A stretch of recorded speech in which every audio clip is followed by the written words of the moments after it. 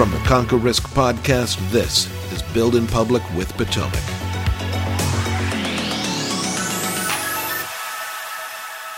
Welcome to Build in Public. I'm your host, Christopher Norton. Before we get started today, I would like to welcome the newest member of our team, Tori Levy. Welcome to the Build in Public podcast for the first time. I'm excited to be here. Tori is our copywriter who has been with us all of 2 weeks and so far participated in a live show and being thrown into a podcast. So welcome. Thanks. It's been a hectic 2 weeks, but in the best way possible. We're really excited about this addition to the team because I think it's going to enable us to really take our content game to the next level. We're obviously big video people, but adding longer form written content and shorter form, but it will allow us to look at things from a different perspective, as well as provide different mediums. People like different things. Some people like video. Some people would prefer to read. And it's very helpful from an SEO standpoint. So I think having you on the team will enable us to win on a few different levels. Yeah. I definitely think building content through blog, written form is definitely a really great way to branch out from YouTube and go into more detailed versions of what we talk about. So I'm excited to be a part of it. We're really excited to have you. We are joined today by Jordan and Martina, as always. Welcome to everybody except Martina. Martina has decided that she is an official coffee shit poster on social media now, and I don't really know how well that's going to bode for your career, but keep it up. It was one tweet, and I'm getting this. It only takes one time. We are here today because exactly 1 week before this podcast goes out, we hosted an award show, a fake one, and we're here to talk about why. So I'll kick us off and attempt to tackle that question. Why would we do such a thing? We have been on record stating that while we appreciate the awards that are given in this industry, they can be a little silly. Yes, it's nice to win an award. Yes, that's a cool thing that you can put on your site and in your marketing. But these things exist to make money. These shows exist as a revenue driver. It isn't just out of the goodness of people's heart that they want to come and recognize you. They're in it to make money and to have a good time and throw a party. And there's nothing wrong with that at all. I have been to award shows in New York. I had a blast. Like, I wore a tux. I went to a party. I had a bunch to drink. I couldn't get an Uber on the way home. It's like 2:00 in the morning. It's raining. I'm in a tuxedo with my tie undone, with my AirPods in, walking down the street, and just felt like a total badass. It was a great night, but it doesn't mean that I'm an award winner. I paid to go to a party, and that's fine. So we decided with the Pimp Awards that we would take every element of this that is ridiculous and just take it up to 11. And that's exactly what we did.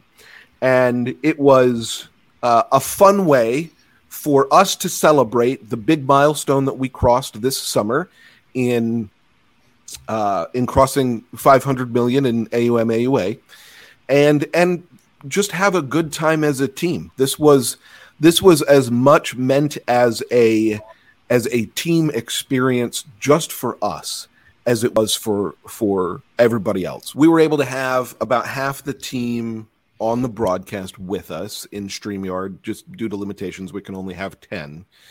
And then the rest of the team was watching live on YouTube. And then afterwards, we had a wrap party with the whole team where Manish had ordered drinks for everybody ahead of time.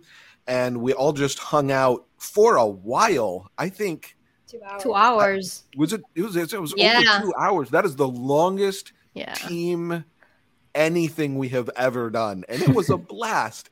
So as much fun as this was to do a proper send-up of the ridiculous award industry, create content to engage people, at the end of the day, it was worth it for me just to get to do this together as a team and then have the party afterwards. Going into this, we had done one other live show, and that was our test live show here on Build in Public, where I ended up in my car. I went back and watched it last night to prep for this show, and it was an unmitigated disaster. I actually watched it last night too. Did you really? That's awesome. I saw it before. I frankly didn't remember it because I was like, I had the real COVID vaccine hangover that day because I had just gotten my second shot and I was out of it. And so I went back and watched it last night for the first time, and it really was a train wreck. So having just that one experience, Martina, how was it for you producing this show live? Well, I was obviously very nervous because of that experience. I didn't have any other experience to go with.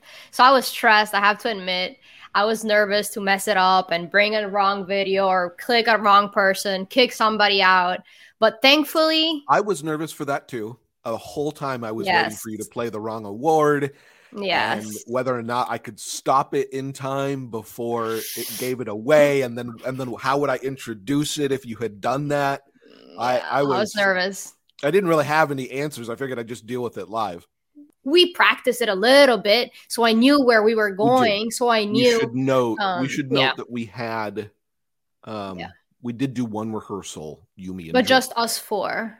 So break it down for me. What do you think went well, and what would you do differently? Well, I think overall it was a great show. I mean, I had fun. Everyone had fun. Maybe to do differently, I don't really know because. Again, this was like a fun show.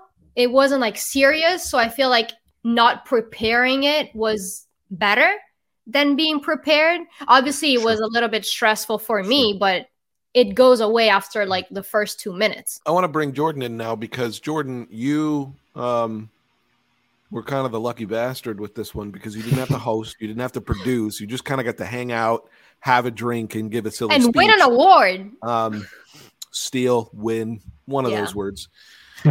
What was your experience? How do you think it went? And just as it with your marketing lens, you know, the fun of it aside, what do you think worked and what do you think didn't? Yeah. Well, I want to mention too, not just inside the broadcast, I wasn't a part of like executing it, but also preparation. That was mainly the two of you, and then Tori came in with some copy. So I was pretty hands off for this entire campaign, which was nice, whatever. I don't mind either way. But for the broadcast itself, I think it went really well. And one thing that I thought was cool was kind of the way that our team handled it, because they had zero preparation. They didn't even know what they were getting into. So when we started the broadcast and they had their little skits and acceptance speeches, I thought they did a really good job of the acting. Like, you know, Shelly did a really awesome job. But overall, I think we just kind of came into this not knowing how it was going to go. And with the execution and the preparation and just the way everything panned out, I think it was a great job. And back to your point of why we do this, kind of the eyes on brand strategy. A lot of people who don't work in marketing, they just think this is ridiculous, but we're basically engraving our brand into people's minds with these ridiculous campaigns when they see us wherever they're at anytime soon. Right. Yeah, exactly. Nobody else is doing this. You're not gonna. Yeah. I've been impressed with just the conversations that we've had on social media, seeing people talk about it, and that has been exciting, and even more than just the brand, that people enjoyed it. They seem to really have a good time. And if we're going to do something like this, that's the biggest takeaway I want, is for people to be able to take a deep breath and have a good time for a minute. Yeah, I agree. And one thing I wanted to mention too is, for the first time on this video, we've been getting dislikes on YouTube, which you'd think is a bad thing, but I actually think it's a good thing. It's pretty interesting because it means people are noticing it, and whether they agree with the concept or not, people are paying attention to it. They're sharing their opinion, right? And it to me, I completely agree. It shows more engagement because people are being honest. And you know, we should note that the ratio of likes to dislikes is like 200 to 1. But I'm here for it. Manish said something the other day. He's like, we call people out all the time. Call us out. Like we can take it. So I think that's pretty fun. Okay. I just to kind of wrap up here, I think, this was silly, but fun. It gave the industry something fun. We had a great time as a team. Yeah. And those are kind of the takeaways. But for advisors, I think particularly in a world where we're still kind of not really ready to do events yet, these are the kinds of things, maybe it's not an award show, but these are the kinds of things that you could do with your clients in the place of an annual event or, a wine tasting or a barbecue or things that you would do with, as a firm, whether it's an award show or some kind of game show or something that you could do. There are ways to use live video to engage people completely different than podcasts. And I want to keep exploring that. I have an idea coming up for the holidays that we haven't even talked about yet, and I'm not going to give it away on this show, but I have a kind of the next idea that I'm excited to work on. So let's end with everybody's favorite moment, least favorite moment, and what you want to see next time to close us out. I will pick on Martina first. Okay. Favorite part, I think, I had no idea of the acceptance speeches of everyone, so that was just something that I was enjoying so much. I mean, seeing them all act and just improvise, it was amazing. Like Dan speech, I don't know, I loved it. It was so much fun.